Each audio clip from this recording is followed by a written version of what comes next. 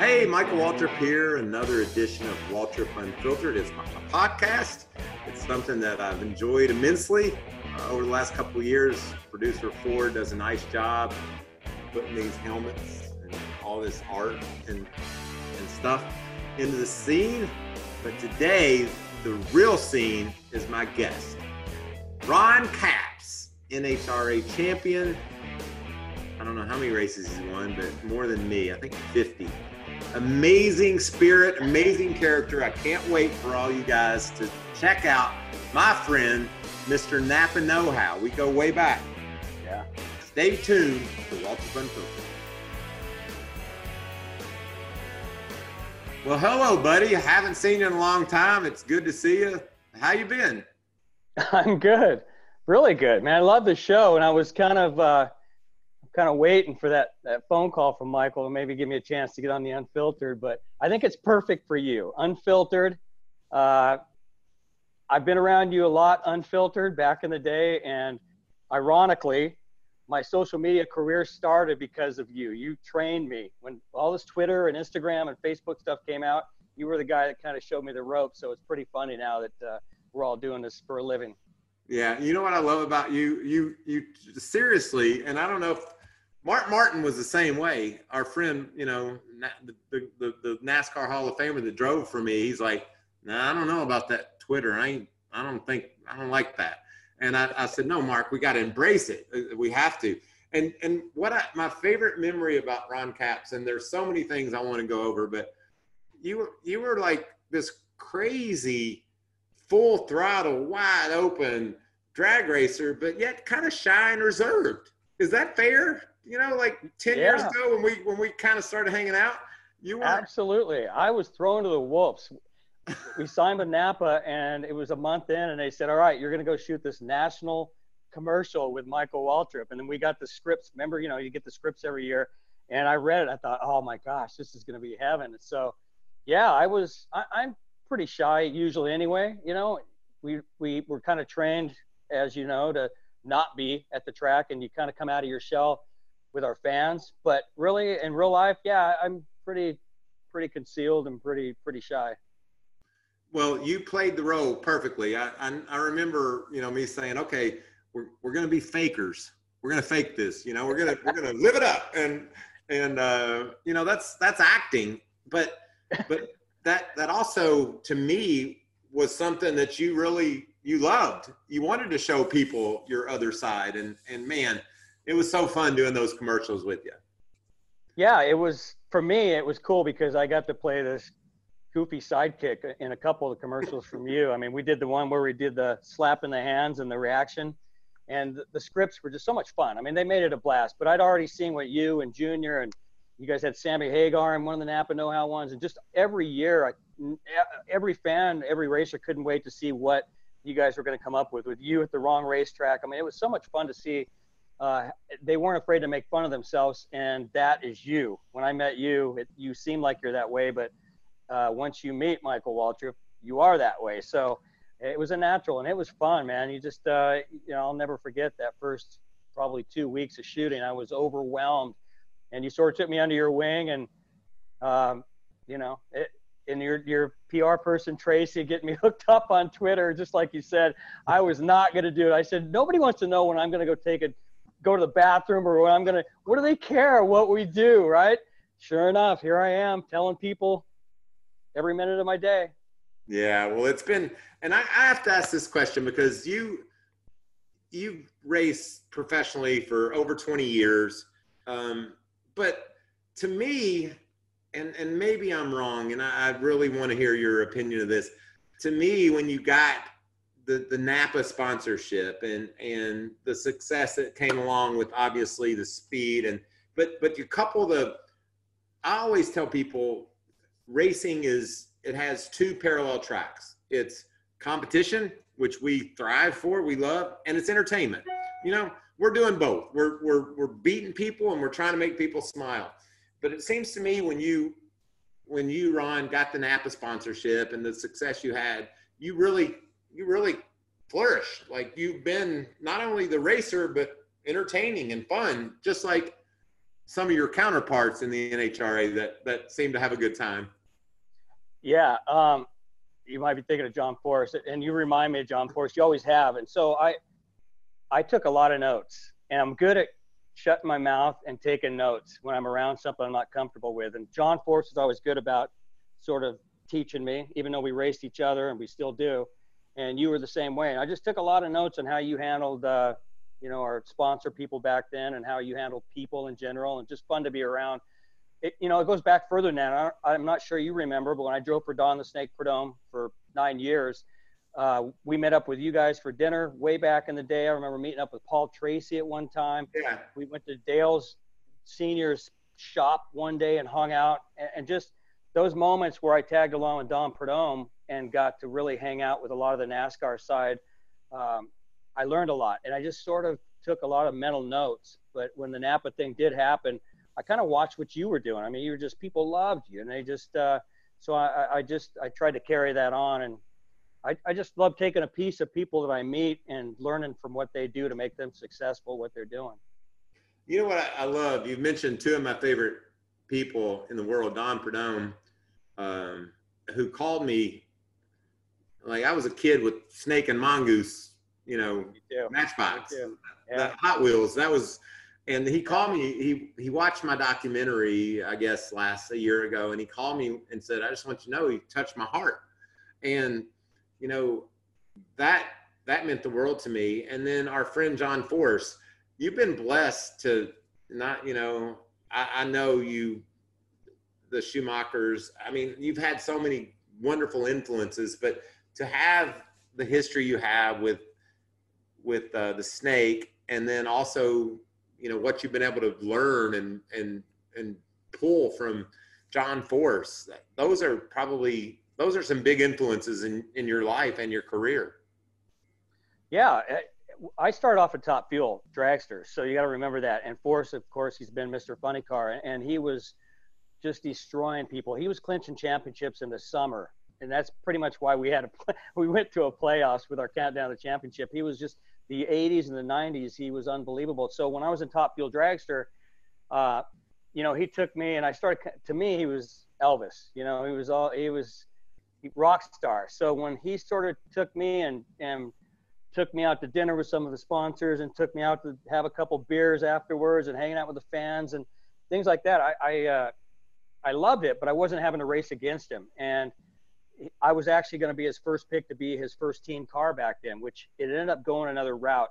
And the way it ended up was I ended up driving for Don the Snake Prudhomme. So everything worked out perfect, but I was almost going to be John Force's first team car back in the day.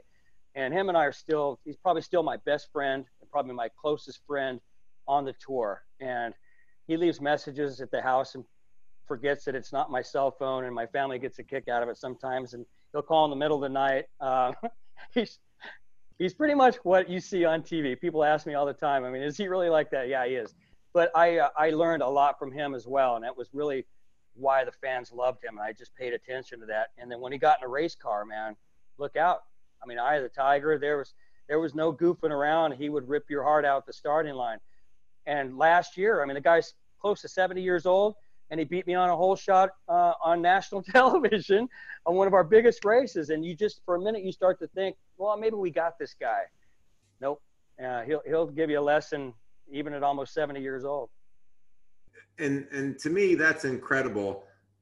We both were sponsored by Peak Antifreeze, and I have the best memory. So I'm known for telling stupid jokes, and so I'm going to try this joke on you, and I want to see what you think, because then I'll tell you what John thought. So, do you know why you can't tell a dog a knock-knock joke? No, why? Okay, I'm a dog. Try it. Knock, knock.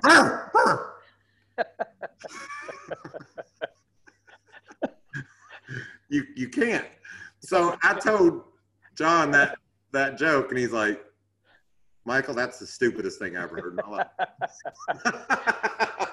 So that's our history. But I want to go back to something you just said. Beat you on a hole shot at 70 years old.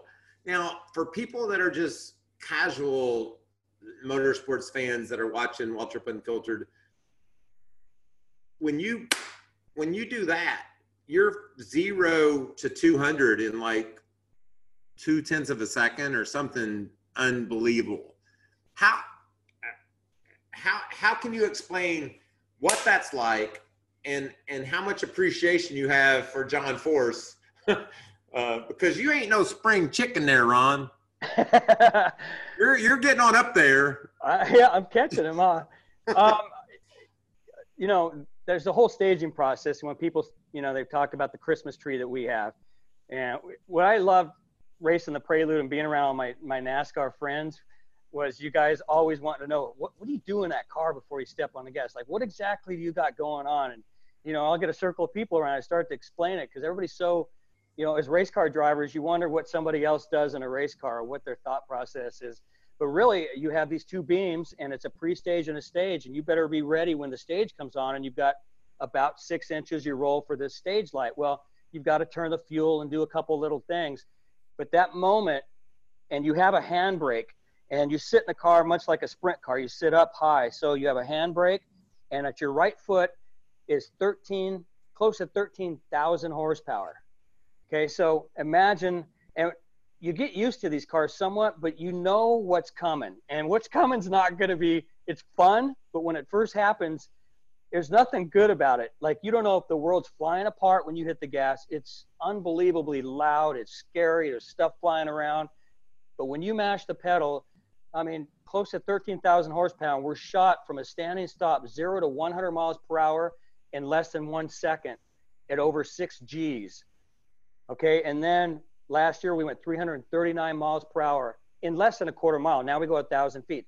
So when you're staging it, you're in your car and you're looking at this light, and everything is on that handbrake and your right foot, because when that light blinks, that yellow light comes on, you don't wait for the green. You mash the pedal as quick and hard as you can and let go of the brake at the same time. So there's a guy over in the other lane, or a girl, doing the same thing, and they're trying to rip your heart out, and you're trying to beat them off the line. And so to have a guy like John Force, he is, what's the word I'm looking for? He's, there's little processes, there's deep stage and little things that can make your reaction time look better at times, but it can also throw somebody off. You can make the light blink if you're really good. And if you make the other person's light blink or get them distracted, it can throw somebody into a red light and take it off early. There's a lot can go on, but he's very good at that. Cerebral, just everything. He may not be the quickest, but he knows how to get in your head, and he knows what he can do to be the first off the line if he's not feeling like he is the quickest physically. And there's different words people come up, some I can't say, but he is a guy that you have to be on your game. You ask anybody, there's a time or two when he's gone up there and made you feel like your pants are at your ankles in front of hundreds of thousands of people, and it's your job to do what you do, and yet he made you look foolish, and he has ways of still doing that. And then at the other end, he'll get out with his big old teeth and smile like a truck driver, and it makes it even worse, you know? So you got to love the guy for that. Well, I want to, and because I love drag, let me tell you my drag racing experience. In 19... I was there for one of them. No, that wasn't good. Oh, okay, well, not that one then. Let's go back to the other one. Okay, the other one's good. In 1991, I went to Frank Hawley's drag racing school, and I ran a top alcohol dragster. And the reason why I'm telling you this story is because I ran 201 miles an hour in the quarter mile, which I thought was really cool. You know, I got over 200. Yeah. But here's the deal. I got up, I had my handbrake or whatever side. I get up there, and the tree starts counting down. And when it hit green, I'm like, okay, I can go now. But I wasn't ready yet. So right. My reaction time was like 4 seconds, but I was happy that I did it, and it was really cool. But explain to me and the listeners, you're going to jump down on 13,000 horsepower. Okay. No one understands that. It's the equivalent of getting on a rocket. Like, they can't fathom it. But explain to me how a 70-year-old man like John Force can intimidate a 55-year-old man like Ron Capps, and then there's a 21-year-old lady that can match what you do as well. How that seems like there's no 70-year-olds playing in the NBA. But it seems like it's that amazing that that there's that diverse of age groups and people that can do your job. It's special. Yeah, it is. And how to explain it? He lives that car, as do I. I mean, I've tried to imagine not physically being able to drive that funny car, especially when I get to the track and get in there to warm the car up or get ready for a run. And I think I would be so empty in life if I wasn't able to do this. I just love, you remember when you would get in that car, you get that smell, it had the old sweat in it, whatever it might be. And all of a sudden you come back home, right? You feel like you're at home. That's John Force in a funny car. He is Mr. Funny Car, and that's his home. And he's talked about it before. He would be a lost puppy without it. So he grew up doing that, and he just loves every bit of it. And he's studied everything. He's tried everything on anybody.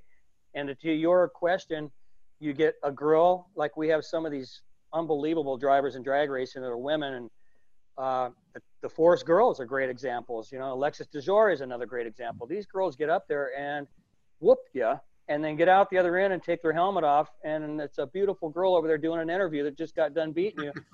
And I think over the years, honestly, I think women at times seem like they have figured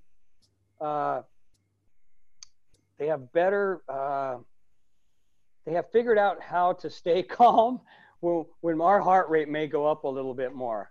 They stay focused, it seems like at times. And hey, folks, it's your man, Keyshawn Johnson, here to talk about Angie, formerly known as Angie's List, your go-to home services marketplace for getting all your jobs done well. Now, you might be wondering, what exactly is Angie?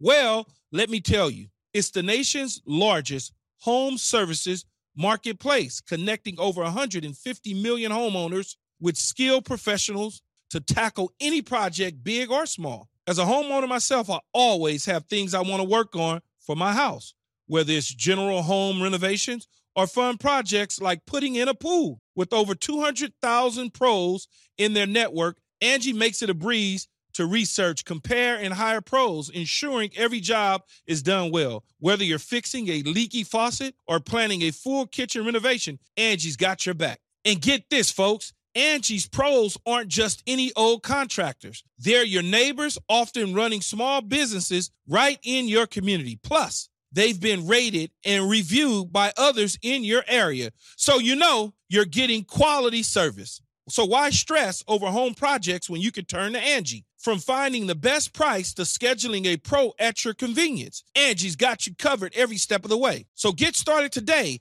at Angie.com. That's Angie.com, or download the app today to get started on getting all your jobs done. That's Angie, your trusted ally in home services. Yeah, I wonder the same thing. I mean, we get these kids that'll come up, and that's the reason I get up, I work out, I stay on top of what I can do every day is to try to be ready for these new drivers and trying to knock you off that pedestal. And I don't know how some of them do them. Some of them don't even think about it. These kids come out of these junior dragsters, just like the NASCAR kids being groomed now. I mean, they're 13, 14 years old, and you throw them in a cup car, and they go out there and run with as quick as anybody else. It's crazy sometimes that I don't think they even know what's going on until it hits them later on. And then when you think about the 2020 season, and you started off, you had a couple of races, and then we all had to take a step back because of COVID. And now NHRA, like NASCAR, has found a way back. How, if you could just summarize your thoughts on 2020 and where you are as we're heading to the U.S. Nationals. Like this is like the biggest weekend of the year. Yeah, we were on our way to Gainesville when this all went down. I went into Michael Waltrip mode on the plane ride home. Honest to God, I started thinking to myself, okay, if they start canceling stuff, how am I going to keep my job? First of all, right? So I started going into the desperate mode. Like, what would John Force, what do these guys do? And how can I take care of my sponsors? And that was my first and foremost thing, honest to God, was what can I do? You know, I was sending emails to DCs and jobbers with Napa. Hey, if you need anything, can I help with anything? If you're staying open, you're essential. How can I help? Because obviously I couldn't go and do the old, hey, I'll come down to your store and do a grand opening like normal. And that's how we would always help. And so I was thinking in my head, laying in bed, not sleeping, thinking, what could I do? And a lot of it just turned to what is basically going on now and what ended up being with the iRacing. I was already big time into iRacing. So the fact that all of a sudden iRacing became the thing, I thought, okay, I'm ready for that. So I can be part of that and get a Napa painted car and get Pennzoil and get our sponsors on there. And little things like that, hoping that our sponsors would look and say, okay, you know, we're furloughing people, we're doing this, we're doing that, but he's still working hard. So that was my first thing. And then, you know, waiting to see if NASCAR was really going to do what they talked about doing, because they were ahead of everybody else. And that was get back to it.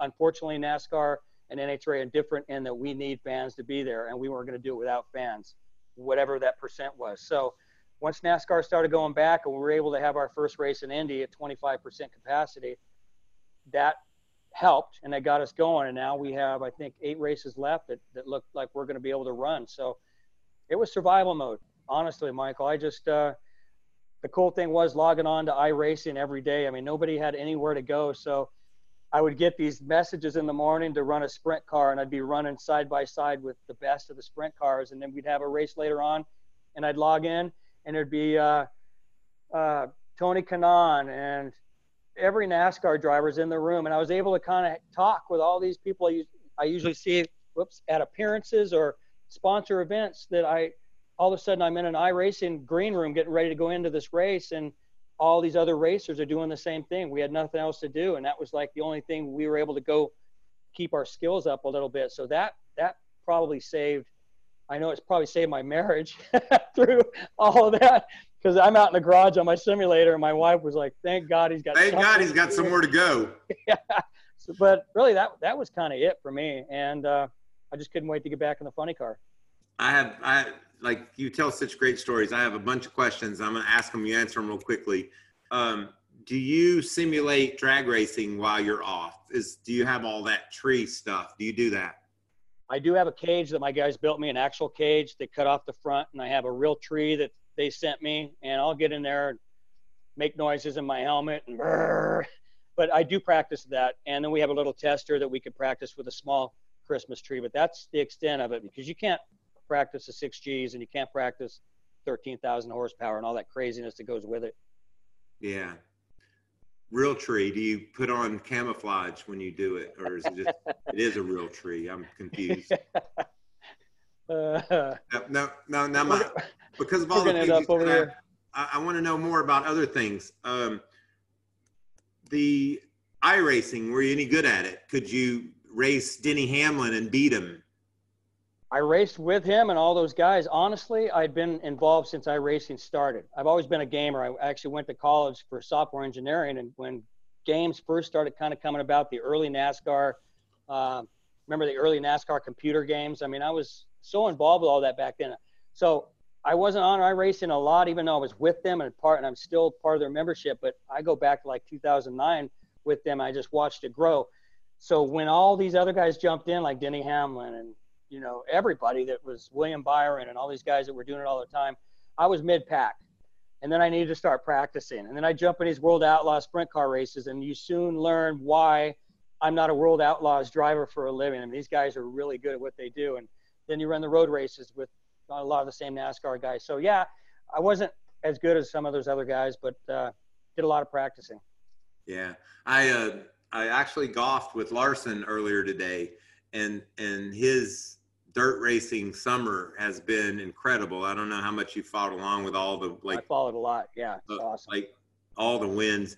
And he's going to Pennsylvania to race dirt late models. And he said, I never done that. So I think one of the most, like, I'm looking forward to Daytona Saturday night, but I can't wait to see how Larson does in his, you know, with his dirt skills in a late model, different discipline. it would be, I guess it would be somewhat like you jumping into a pro stock or a, you know, a Top Fuel.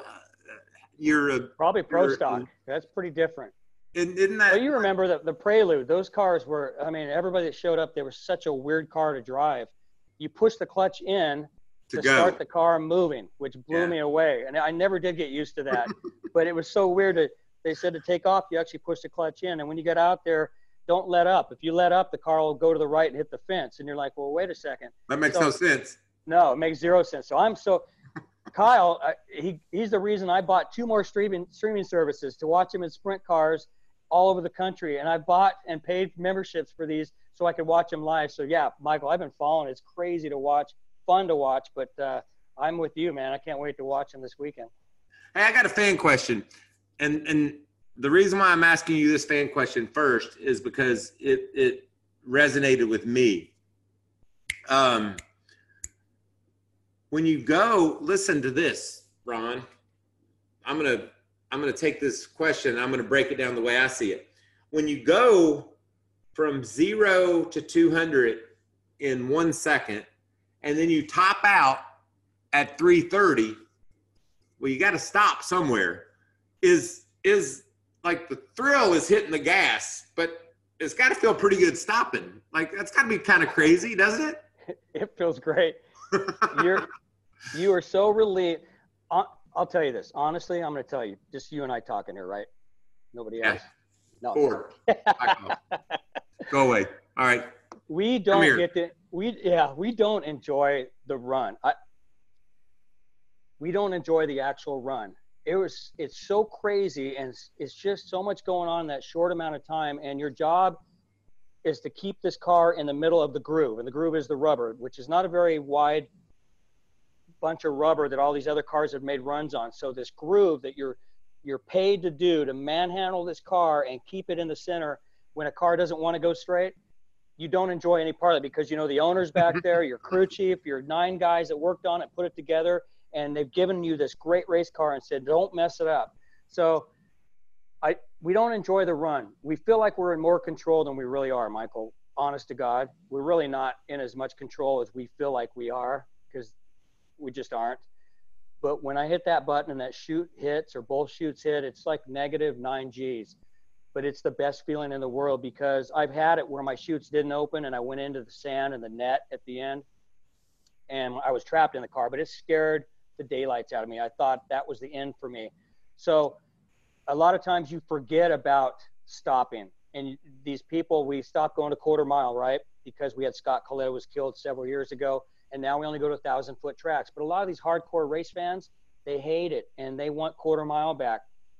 But we don't have these tracks with long shutdowns. So we try to explain it to them. It's like, I try to explain to them, it's like shooting astronauts up into space and not having a plan to get them back to Earth, right? That's the scary part. But when those chutes come out, I'm telling you, it is the best feeling. I used to tell people it's like flying into that little regional airport on a little 10-passenger prop plane, and it's bad weather, and you think it's not going to land, and it lands, and you want to get out, and you want to kiss the ground when you get out of the plane. That's what every run feels like when the chute comes out. I mean, it's a great feeling. So help me because I don't know this. It's 6 Gs leaving and 9 stopping? It's actually about 4.5 to 5 when we hit the gas. It actually goes up about 1 second to 2 seconds in the run when the clutch comes in. Believe it or not, the G-forces actually go higher 2 seconds into the run when the clutch comes in, and it freaks your brain out. Your brain cannot comprehend you're being moved so fast and so hard, and the G-forces are being pushed back, and in your brain, you're thinking, how are these tires sticking to the ground? So the G-forces go up to about 6.5, and then when you hit the chutes, it's -8 to -10 if both chutes hit at the same time, which they do a lot of the times. So, I mean, guys like Don Garlits, Big Daddy, Joe Amato, you know Joe, they've had their retinas detached on the back of their eyeballs, and that's the reason they had to retire. So back in the day, they drove into the parachutes, and so every time the chutes would hit, it would tear their retinas off the back of their eye little by little. And their doctors told them, you're going to have to retire, you're going to be blind. So a lot of safety stuff now. We have all the Hans and head and neck and stuff, but it's a pretty big hit when the chutes pop.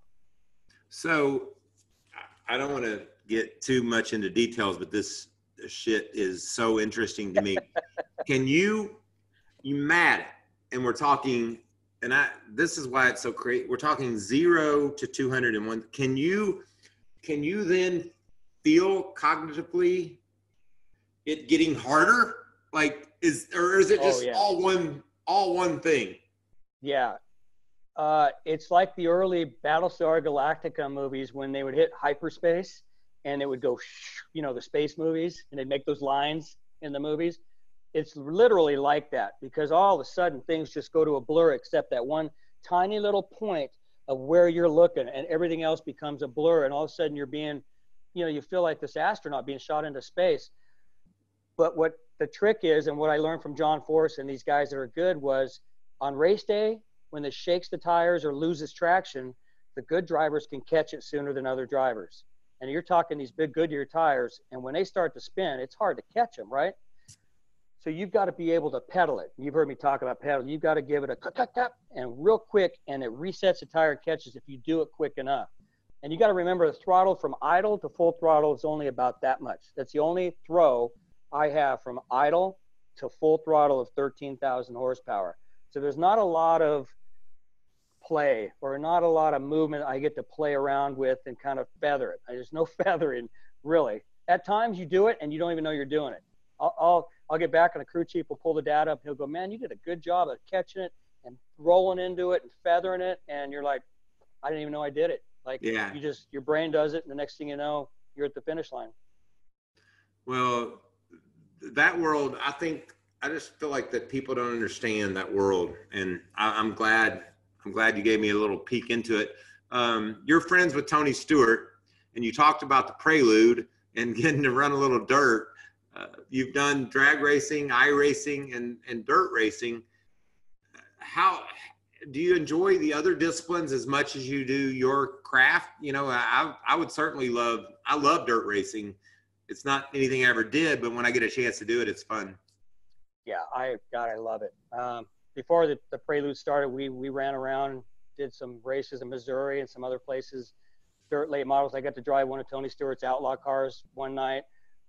So I wish I could do it more. The Preludes were so much fun, and I got to do it every year, but I was in so far over my head. Every time you go into turn 1 or turn 3 and you're on this high bank, half mile, one of the most famous dirt tracks in the country, and you're surrounded by Jimmy Johnsons and Kyle Bushes and Clint Boyers, and to do good there, you have to mat it, keep it pinned, and your brain tells you to get out and roll back into it. And I did sometimes, but every race I would get out and tell somebody there going, I am so far over my head. It's amazing that I was able to hold it together out there, but that's part of what makes it so cool. And I wish I could do the dirt racing more. It was a fun. I look forward to it every year. I would go practice sometimes not, but I just couldn't wait, mainly because you would get there and I'd get to see the NASCAR drivers, IndyCar, whoever would show up with smiles and having a good time. And most of the time we do stuff like I did with you and other NASCAR drivers. We were working, we were doing autographs, we were meeting fans and doing stuff, but it was stuff where you kind of somewhat had to keep a straight face. Every NASCAR driver there, everybody involved, were so happy to be there and so much fun. It was just a good time with everybody. So yeah, I miss that big time. Yeah, it's something that I think we got to get back together. And by the way, has your friend Tony Stewart called you about his new racing series that he's got going on? Because he hasn't called me yet. It's like the Michael Walker. I know, I saw that. But every time they make an announcement, I'm like, who is next? It's not me and you yet, right? No. I mean, I got some good names. I'd love to see Rusty Wallace back in there with his elbows up going at it. You would be great. It's going to be so much fun to watch no matter who they get in there. And already every time they announce somebody, you're like, yep. I mean, Paul Tracy's going to be awesome. Tony Kanaan, all those guys. So Everham and him and those building those cars, they're going to do it right. It's going to be a fun thing to watch on a Saturday night in the middle of summer. Yeah. Do you follow Paul Tracy along on his Instagram? Yeah. He's got a lot of stuff going on. Yeah, he does. I love Johnny Manziel in his hot tub, and he didn't even know who it was. We got to get Paul Tracy into the Tony Stewart Racing for sure. He's in. He's definitely in. Yeah, he's in. They announced So him. it's just you and I that aren't. Yeah, well, you're going to go way before I do. But, hey, I'll come clean your helmet. How's that? You get in, and I will come be your grunt. And I'll run around and you can keep coach your visor all clean and anti-fogged up. And coach me. Yeah. Put me in, coach. It's been so much fun. How's the wife and kids? I know one's graduating from college and one from, like, I think of Ron Capps, and I know he's a great family man, but I just wonder what it's like. What do they think about you still at your advanced age, getting in that funny car and matting the gas and doing what you do? They love, of course, my son, he loves a dad that races, and he loves going to the races. And yeah, I love it. My daughter, actually, I sent her to the driving school, and she got her Super Comp dragster license a couple years ago, and she wanted to follow John Force's daughters. And I told her, you got to finish college first, so we'll see. But yeah, they're probably tired of me through this COVID thing. They want me back out of the house. I was always traveling before, and I'm sure they loved having me home in the beginning. But yeah, I think it's great that I have more time at home through this. But I'm so looking forward to get back on the road. But I've had time I never would have had with the kids had we been going full bore in our season. So got to do a lot of cool things. Went to my daughter's college the other day into her classroom, and little things like that I never would have got to do. So there's pluses here and there. Yeah, there are that. What's your hat say? I can't see. Marchmate. It's the nostalgia race I do every year up in Bakersfield. It's like one of the oldest. They got the old gassers and fuel alters and front engine rails, and there's a whole scene of vintage nostalgia drag racing. It's so incredibly big, and I won it for the first time. And this is a race I went to as a kid, Michael. I mean, I don't know for you what that would be, if it would be Nashville. Nashville. See, so the memories, all these things, and my dad racing there and just hanging out. And this race has become over 60-something years old, and I finally got to win it in a fuel altered this last year in March. And so anyway, that's one of my coolest favorite hats. I see your trophy. I wore my favorite hat for your show. How's that? I see your trophy over your right shoulder there from a win. Yeah. Where's your hat, your trophy from that big win?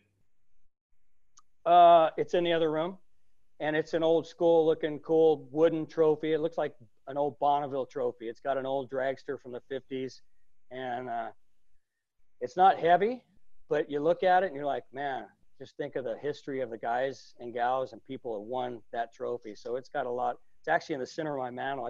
I moved all the other wallies out of the way, and I shoved it right in the middle. So you know why every day I walk in. Why that makes me happy is I know you grew up going to dirt races with your dad, and just anything that you can tie back to, growing up, that's got to be special to have that trophy. I mean, you have so many trophies, but where do you put 50 NHRA trophies around? Michael, it's 65, but who's counting? There's some. Listen, you know how embarrassing it is? If I walked you around the house, I actually have some that are holding some of the doors open. I've got some around the corner in the game room. Part of COVID has allowed me to go through all my storage of all the stuff the fans have given me, and our front room is a mess. But I have trophies everywhere. I've actually walked in the kids' room and said, can we put this somewhere in here? I just got no room for it. So I thought I would never have one, and now I'm nonchalantly putting them down, holding the door open here and there. Yeah. Who would have thought? Here's what I'm going to do, because I have this, like, I'm not a tech guy, but give me a peace sign. I'm going to take a picture of you, and then I'm going to send it to you. And the next time they have that nostalgia race, like, I'd like to try it. Yeah, you'd love it. I'd come and look at cars and be happy at least. Well, ZMAX, they bring some gassers out. So you got to come out the next ZMAX. And they have this whole bunch of gassers come out with their wives out there backing up on little tiny shorts, like go-go boots like the old days. So it's kind of throwback, and it's fun to watch, especially those old Anglias and Corvettes and, old straight axle 57 Chevys. You know what I mean? It's I go every year, and Don Perdome's there right at the starting line, just standing there like, he lived it. He was it. But he's up there enjoying it. If a guy like that enjoys it, I enjoy it. Yeah, that Napa Toyota got away from me that day at ZMAX, so I need to redeem myself. Yeah, a little too much camber in it, that's all. Buddy, I've had the best time ever. That's why I love so much about this podcast is, you know, you and I would talk about dumb if we just called each other, but, you know, we got to talk about some fun things, and congratulations on all you've accomplished. So happy that the kids are doing well, and I just appreciate spending some time with you. Well, thank you. This show's great. I love it. It's about time you got this show. It is so you, and I know a lot of people I know love. I can't wait to see who you have next week. So enjoyed it. Thank you. I got a little tip for you, a little heads up. My friend Bubba Wallace is going to come and be on our show next week. So he's as fun as you are, and I can't wait to hang out with him too. He's got big news. Yeah, there's a lot going on. I don't know what it is. Maybe he'll tell us. Yeah, we'll tune in. Thanks, Ron. You got it, man. Wow, that was so much fun. Thank you so much, Ron Capps, for joining me, talking about the good old times with Napa Know-How and all the crazy experiences that we've enjoyed over the years, whether it's NASCAR or NHRA. Ron Capps is as good as it gets. So appreciate you watching Waltrip Unfiltered. Thank you so much for giving us a listen. We really enjoy the chance to get to share the personalities of some of the sport's biggest stars. So until next week, if you tell your friends to go to any of the Fox Sports social platforms, we're on Twitter, Instagram, Facebook, you name it, we're there. And we just appreciate you listening. So until next week, I'm Michael, and I'll see you soon.